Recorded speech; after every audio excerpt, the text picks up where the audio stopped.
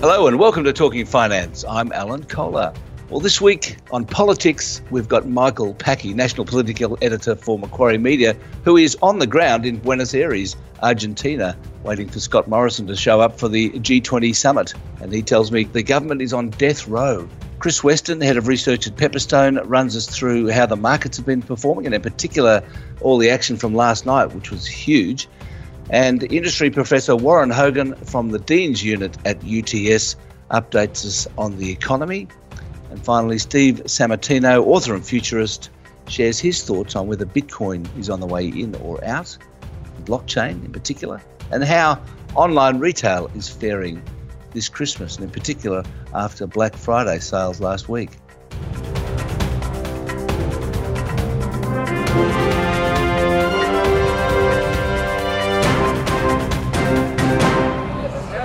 Members on my right will cease interjecting. The Leader of the House will cease interjecting. And now for the week in politics, let's hear from Michael Packie, National Political Editor for Macquarie Media. And he's in Buenos Aires at the moment for the G20, waiting for Scott Morrison, the Prime Minister, to show up in the next few days. Michael, there you are in Buenos Aires waiting for Scott Morrison to show up. Do you think that he'll be glad to get out of town or wishing he was back home sorting things out? Look, I don't think that Scott Morrison wants to be here in Argentina at this point in time. I think he's only coming because he has to be here. He's the Prime Minister.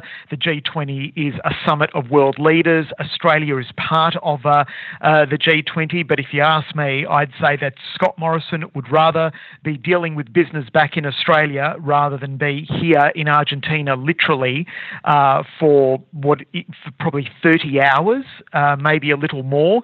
My understanding is he'll be in Parliament on Thursday, and he's going to be leaving Argentina on Saturday afternoon. That's Argentina local time, so he can be back in Australia for Parliament on Monday. He clearly doesn't want to miss Parliament on Monday or any days of Parliament, knowing that the Parliament now for him is so precarious. Every vote on the floor of Parliament now counts, and I think he just would rather be in Australia and would have rather not have had to do this trip at all.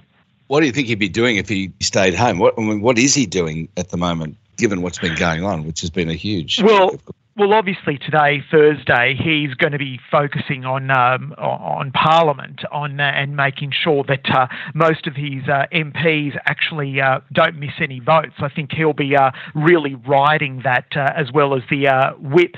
I think over the weekend, what he probably would have done if he didn't have to be here in Argentina, he could have probably been contacting colleagues and trying to massage colleagues, given many people in the party seem to be worried about the party's direction and what's happening, especially after the rout in Victoria last weekend. So that's obviously concerned many people at a federal level as well. So that's probably what he could have been doing if he was on the ground in Australia, rather than be distracted by the G20 summit, where he obviously needs to attend various meetings.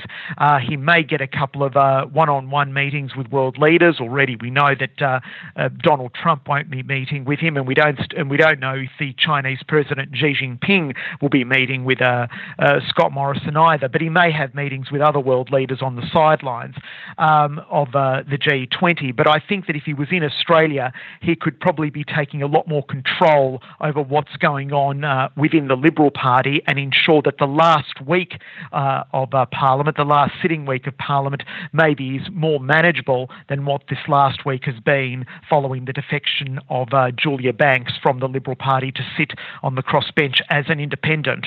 Yes, well, that defection of Julia Banks kind of derailed his big announcement of a surplus. He announced that the budget would be on April the 2nd and there'll be a surplus, and then, blow me down, Julia Banks buggers off. Well, and it happened at the same time, which is the unbelievable thing. As he was announcing that the budget would be back in surplus in April, you had Julia Banks in the Parliament. So he was outside in the parliamentary courtyard, and Julia Banks was in Parliament basically saying, oh, you know what, I'm quitting. And he was completely blindsided by the whole entire thing. So where do they stand now? What do you think the surplus is going to do? And is that going to pull them out of the fire? Oh, look, I don't think so. I think it's all a bit too late now. I think we're watching the government in its death throes, if you ask me. I think the fact that the budget will be in surplus, look, it's a good thing that the budget will be in surplus. Obviously, it'll be a wafer-thin surplus, I'm assuming. I think previously we've heard that the surplus might be, $2 billion or something like that. So it'll be a very small surplus, which is good that the budget is in surplus. But I don't think that the voters are actually going to reward the coalition for that. The way I see it when it comes to budgets and the economy and surplus, I think that most voters think that is the general job of a government, to ensure that they're managing a budget, to keep a budget in the black rather than in the red. And I think that managing the economy carefully, most voters would see, well, that's your job, isn't it? So why should we be rewarding you for that? I think the overall dysfunction in the party is definitely going to see that the coalition is probably fairly substantially punished at the federal election. Notionally, they already are in opposition. They've only got 73 votes on the floor of Parliament, and they really do need some of those independents to back them in on some votes, or otherwise they're in real trouble. And that's a problem. And the way things are looking, the government is going to lose seats in Victoria, they're going to lose seats in Western Australia, they're likely to lose seats also in Queensland. So you can only think that the government is heading for a drubbing, and it's basically in its death throes between now and the election next year. In fact, the Herald Sun had a poll this morning, I don't know if you saw it, that suggested that Kelly O'Dwyer is going to lose Higgins. Kelly O'Dwyer. Good heavens. And isn't that amazing? It's amazing. It is actually amazing that these sort of seats like Higgins, which are dyed-in-the-wool Liberal seats, are now at the risk of being lost to Labor. And according to the poll, the suggestion seems to be that in the state election, there was swings in some areas where that seat of Higgins takes place that moved towards Labor. And they're saying now at a federal level, well, the seat is likely to be gone altogether. And when you look at what's happened in places like Indi in Victoria as well, Cathy McGowan, independent, has been successfully holding on to that seat now for a couple of terms, which was previously held by the Liberals. Wentworth, of course, has gone to an independent. There could be other seats in a similar position, where these are seats that were once held by the Liberals fairly safely, but now risk either going to Labor or maybe a more conservative independent. So it is quite amazing that these are the sorts of things that are happening now. And privately, if you speak to some people even within Labor ranks, they're confident of picking up at least 5 or 6 seats federally in Victoria. So it's quite interesting that even Labor now sees that Victoria is really in play, as well as Western Australia and probably parts of Queensland, and that'll be enough to sweep Labor into power with about 20-seat majority or so. It is amazing. Well, have a good time in Buenos Aires there, Michael. No problem. Thanks for that, Alan.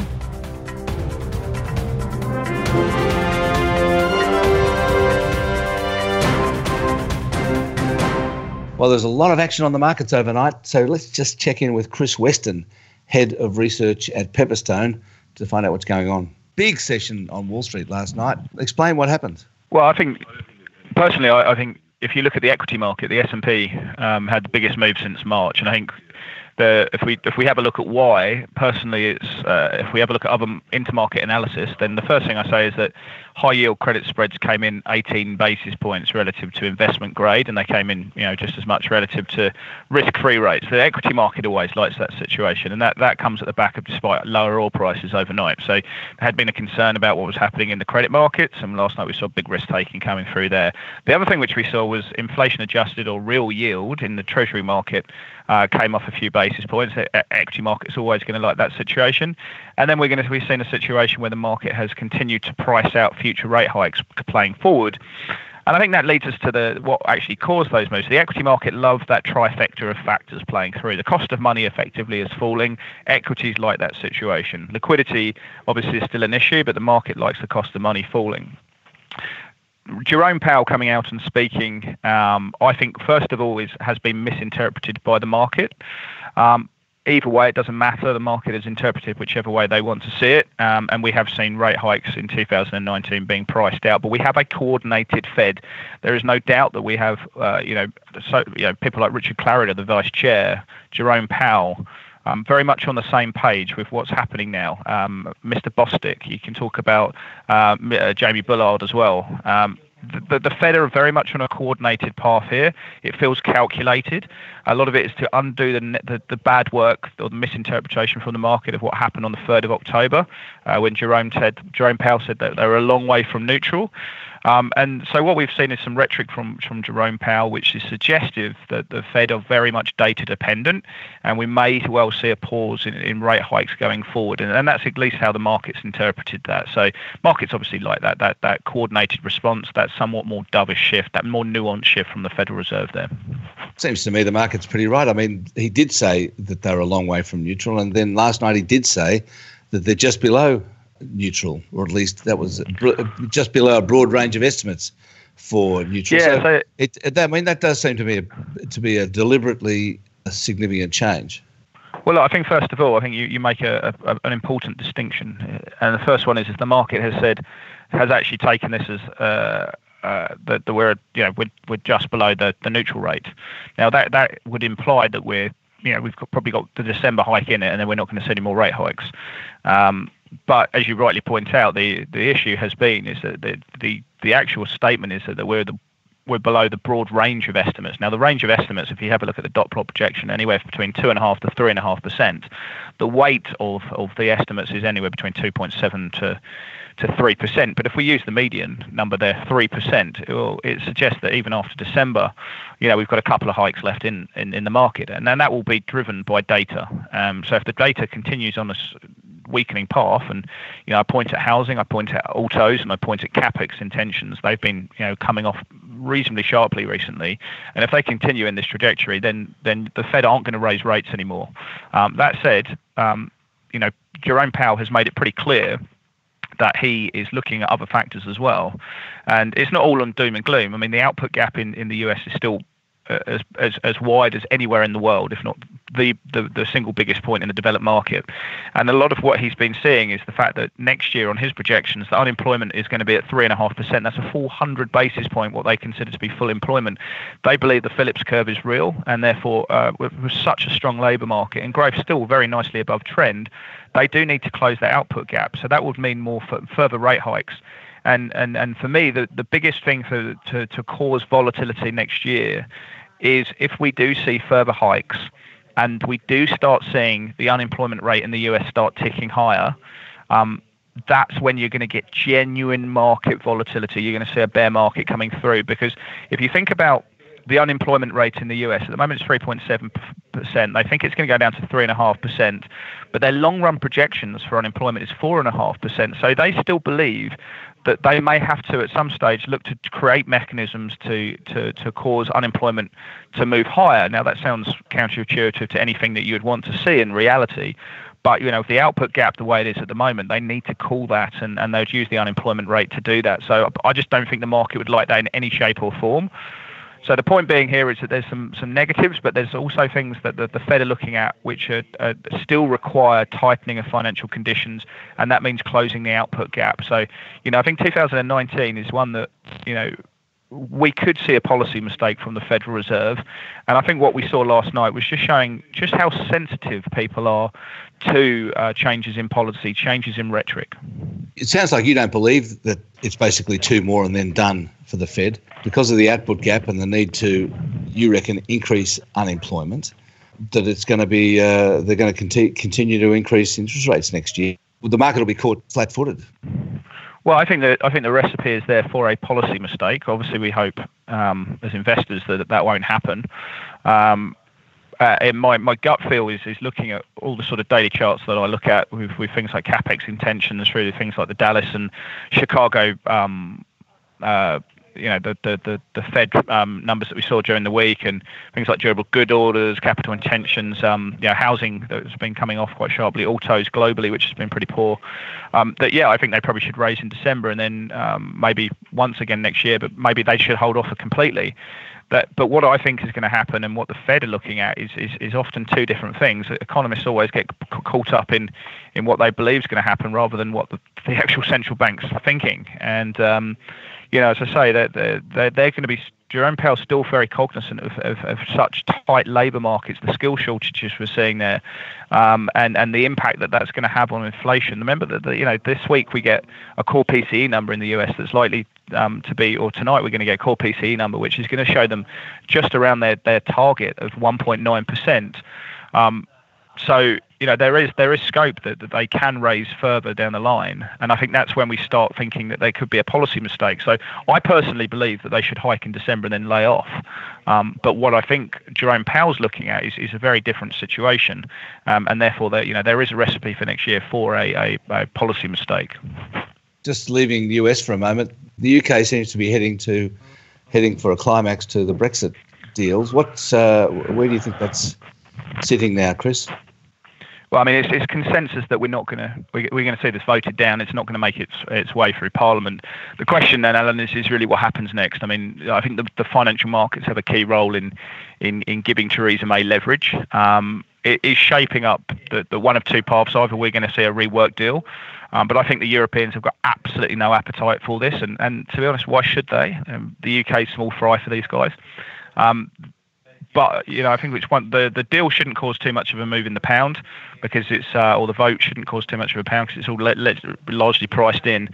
But it's what happens next that could cause the move, and there is real downside potential for the UK from this vote. And I think the financial markets will have a big role to play. The greater the volatility, the more leverage Theresa May will have in trying to garner scope for votes from the Labour Party and also from her hard Brexiteers within her party as well. So I think if you look at options pricing, they're expecting a big move in the pound, and the bigger the move, I think the more chance she's got of getting this through. At the end of the day, I just don't think the Europeans are going to give her a rework deal. So I think this is, as a political event goes, this is about as interesting as we've seen. And I think the next few weeks are going to be a big move and a big role that the markets are going to have to play in how Theresa May goes about doing things.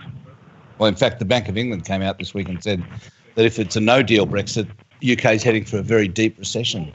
Well, yeah, I mean, I think Mark Carney's got absolutely no credibility when it comes to market calls. He's been told to stay out of politics a number of times, but at the end of the day, let's think about this rationally, Alan. I mean, if we do see the pound getting absolutely clobbered on the back of this, and I'm not saying it's going to happen, but if it does, that's going to be inflationary. If you think that the UK imports over 0.5% of its goods from the EU, and there's going to be WTO tariffs being put on that's going to be inflationary. Both of them are the wrong type of inflation that we want. It's not wage inflation. It's this imported inflation, and that's going to have to be met with a Bank of England response. If you're going to get currency and tariff inflation, the Bank of England are going to have to raise rates to counter that.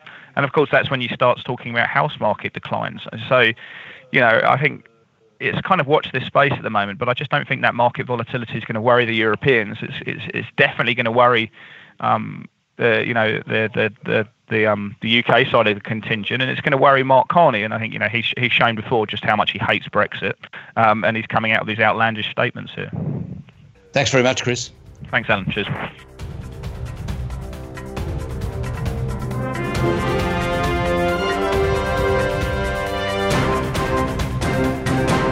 Now for an update on the economy, let's turn to Professor Warren Hogan, who used to be the head of research at ANZ Bank, chief economist there, and now he's at UTS in Sydney. Well, Warren, national accounts next week. What are you expecting to see? Look, I think the numbers are going to be important, if for no other reason that we now know they're going to form the baseline for the government's budget reckoning in the mid-year update, which we now know will be released just before Christmas. And of course, that's going to sort of lay the foundation for this government's sort of final fling at at its economics policy and so forth ahead of the election. And look, we expect to see more of the same. I mean, there's obviously some of the nuances of the quarterly data, but the economy is essentially still expanding at a very healthy clip, and I think this will be a little slower than what we've seen recently, but it'll highlight the point that the economy is still firmly in expansion mode. The GDP numbers aren't likely to highlight the risks that are starting to form around the household sector in any meaningful way. I mean, we'll obviously be looking deeply into the sort of consumption numbers and the saving numbers and that sort of thing. But I think they'll highlight an economy that's still going pretty well. So how risky do you think the risks around the household sector are looking?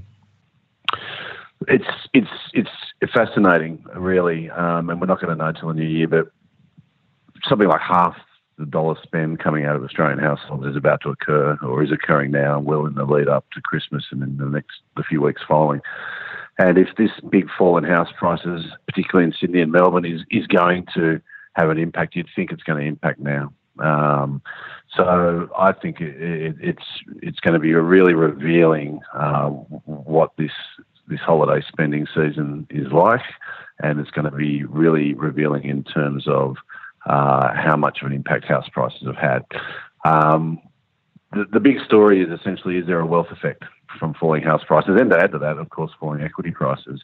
And those who argue that it's powerful should expect to see a very weak Christmas retail period. Those who argue that no, it's a long-term asset housing, even equities are largely around retirement savings goals, and it's income that matters. And we're seeing some gradual push up in wages, unemployment's low. So this debate, I think, we're going to get a lot of insight into how it's going to play out in 2019, early in the year, and through the anecdotes we receive over the next few weeks.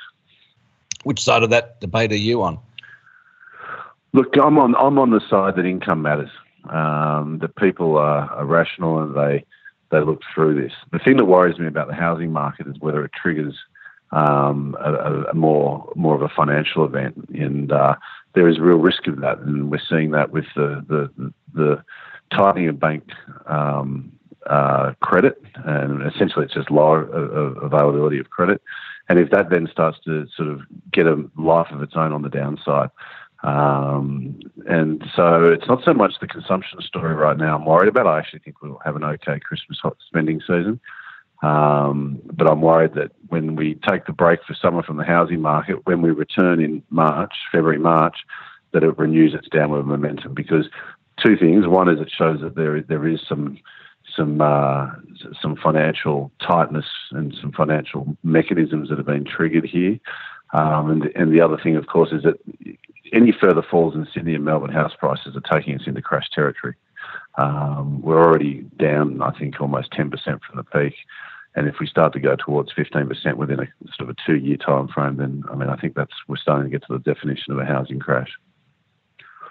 Which I think that will then, that will then, I think, have an impact on sentiment, spending, and those things. I think at the moment we're getting through it quite well. It's a correction.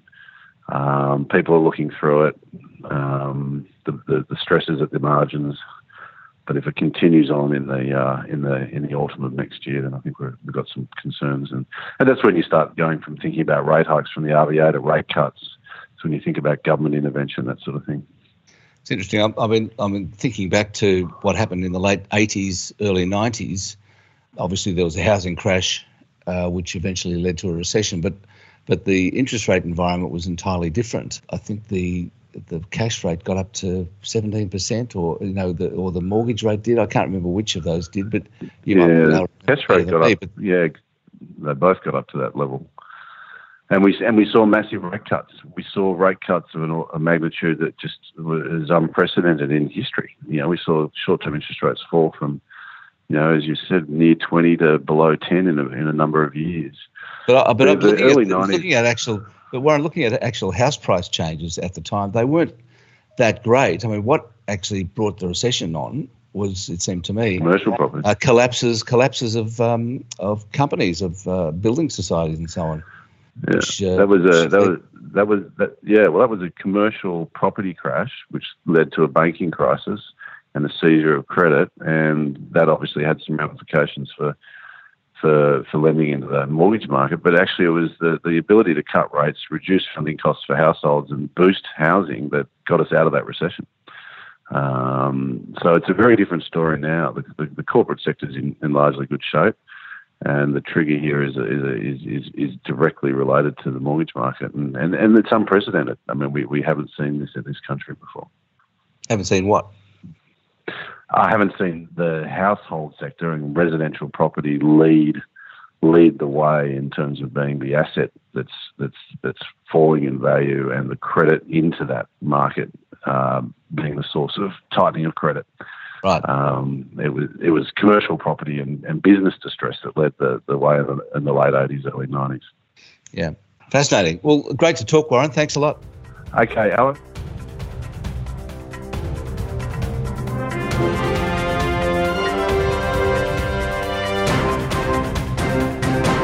And now to bring us up to date with what's going on in technology, and this week, cryptocurrencies and online commerce, here's Steve Sammartino. Well, Steve, the Bitcoin price and cryptocurrencies generally have had another big drop in the last couple of months. But I note that you say that Ohio has just become the first state in the Western world to accept Bitcoin for tax payments. So is Bitcoin on the way out or on the way in? Well, I think that Bitcoin is probably going to stay where it is and not do much. But the move from Ohio to accept Bitcoin for tax payments, I think it's more of a reflection of what's happening with the underlying technology known as the blockchain. And the treasurer there in Ohio has mentioned that the reason that they want to accept Bitcoin for tax payments, and at this stage it's just for businesses to pay their business taxes in Bitcoin, is to attract blockchain-based businesses to set up in their state. And in some ways, this is a little bit like a quasi-New Age Delaware North Corporation, where there's a lot of investments happening in blockchain. And in fact, just this year, $3.9 billion has gone into blockchain investments, which is, during the dive of a cryptocurrency, a 300% rise on last year. Bitcoin, as we know, it peaked at just under $20,000 in December 19 last year, and is now hovering around about the $4,000 mark, which is an 80% decline. But I think that this move is kind of part of the re-legitimization of cryptocurrency, ironically, because it's dropped so much. I don't understand that. What do you mean, because it's dropped so much?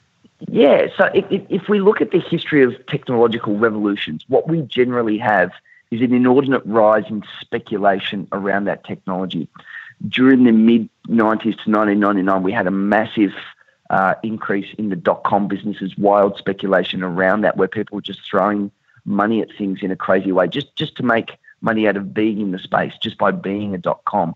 And in fact, the NASDAQ took nearly 15 years to get back to its value that it was in 1999. But what happens is, typically when the technology or when the speculation falls away and the numbers die, then all of that money has to get repurposed into creating some value for consumers. And so usually what you find through these technological revolutions is that you get wild speculation, it'll die, the speculators will leave the room and lose their money, and the true believers will start to build businesses around that. And I think that that's exactly what's happening with blockchain. People have realized that it's the blockchain that is the core technology that is going to be of value. And we've seen governments around the world investing heavily, banks and everyone, because we know that this is in some ways like an internet-based technology. It's a mesh technology which can hold together a lot of other things. And so in that way, I think the price dropping on Bitcoin is legitimizing the technology underneath it, which is really, it's really about that, removing that double spend problem rather than the currency itself.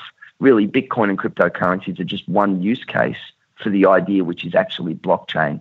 And now that that money has gone out and that wild speculation has gone out, people are starting to look at the technology itself and try and solve real business problems with it.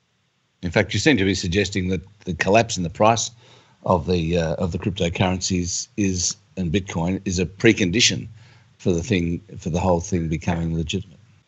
Yeah, and actually seems to be a little bit like a precondition, and most technological revolutions have done that. For the listeners, there's a lady called Carlota Perez who's done some research in the States about this, and it typically isn't until you have a decline after rapid speculation that you'll get the right investment around that. And it does seem to be a precondition of any technology which has a boom time, because like anything, too much money goes in there, the price-earnings ratios or the speculation can't be justified. And it is almost as if it has to fall down before we can actually get a real business behind that, because the money just doesn't work in that way when you have too much flowing in and not enough return on investment. So it is in many ways like a precondition with new forms of technology. The other thing that's happened lately is the Black Friday sales. Now, that seems to have become a sort of an annual marker for what's going on with online commerce. What did we learn last week? Yeah, it really is. The one thing that we seem to learn, I think, is that online's a little bit different. The thing that the numbers said was that it seems as though this is a planned purchase, and it seems really different to what we see in physical retail. If we look at the top-selling items, they were kids' toys, a number of variety of kids' toys, and technology products and purchases, which are in the realm of $300-$500. $2,000. It was smartphones, it was laptops, it was tablets, and it seems as though these are for planned purchases for high-cost items and also Christmas preparation. One of the other interesting things that we noticed is that still 60% of the sales actually happened on a laptop and not on a smartphone. Now, smartphone usage and web surfing is around about 80% in most developed markets versus the laptop, but the sales are still going back down to the laptop, which I think for retailers and e-commerce people out there, it's an indication that the smartphone will never have the same amount of utility for detailed browsing where we need to see certain information and make those purchases, so that desktop still has a lot of utility. So it was very interesting from that perspective. And in terms of the Christmas gifts, it turns out that in most Western markets, Christmas buying online doubles the general buying online for general household purchases. So people are really looking at Christmas as a time to buy things online and reduce the Christmas rush, which is bad news for physical retailers because they want people in their stores. But I think people are saying it's something I can plan for. I know what the kids are looking for, and it's something that we can buy conveniently and quickly and just have it delivered. And so I think the toy sales within Cyber Monday and Black Friday reflected that. We also had really huge numbers. It was a 19.3% increase on last year in revenue terms, not just volume terms. And this year the sales reached, just in 4 days, $7.79 billion. So that's huge. I mean, so it really is starting to take hold, isn't it? I suppose this Christmas we'll expect to see a drop in store traffic. Yeah, I really worry about the retailers around Australia, the world, with store traffic going down. I think that although we all enjoy Christmas, the shopping sometimes isn't as enjoyable. It seems like a mission that you need to get out there, and I can't help but think that more people are going to gravitate online. And also, since the logistics is getting so much better from a consumer perspective now, being able to get deliveries, guaranteed within a couple of days and knowing it's going to arrive on time. I think now that the logistics networks are so much stronger, people are, they're prepared to rely on it a little bit more and go online. Great to talk to you, Steve. Thanks. Always a pleasure, Alan. Cheers.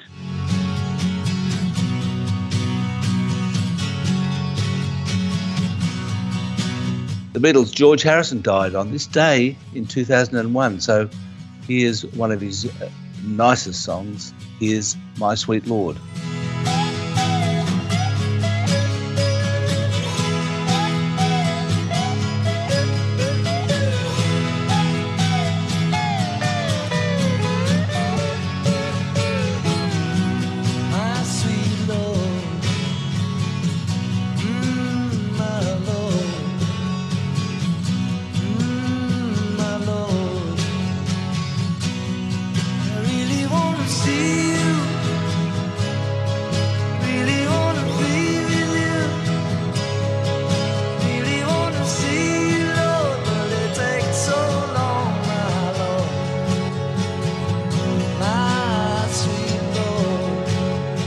That's all from me. Have a great week.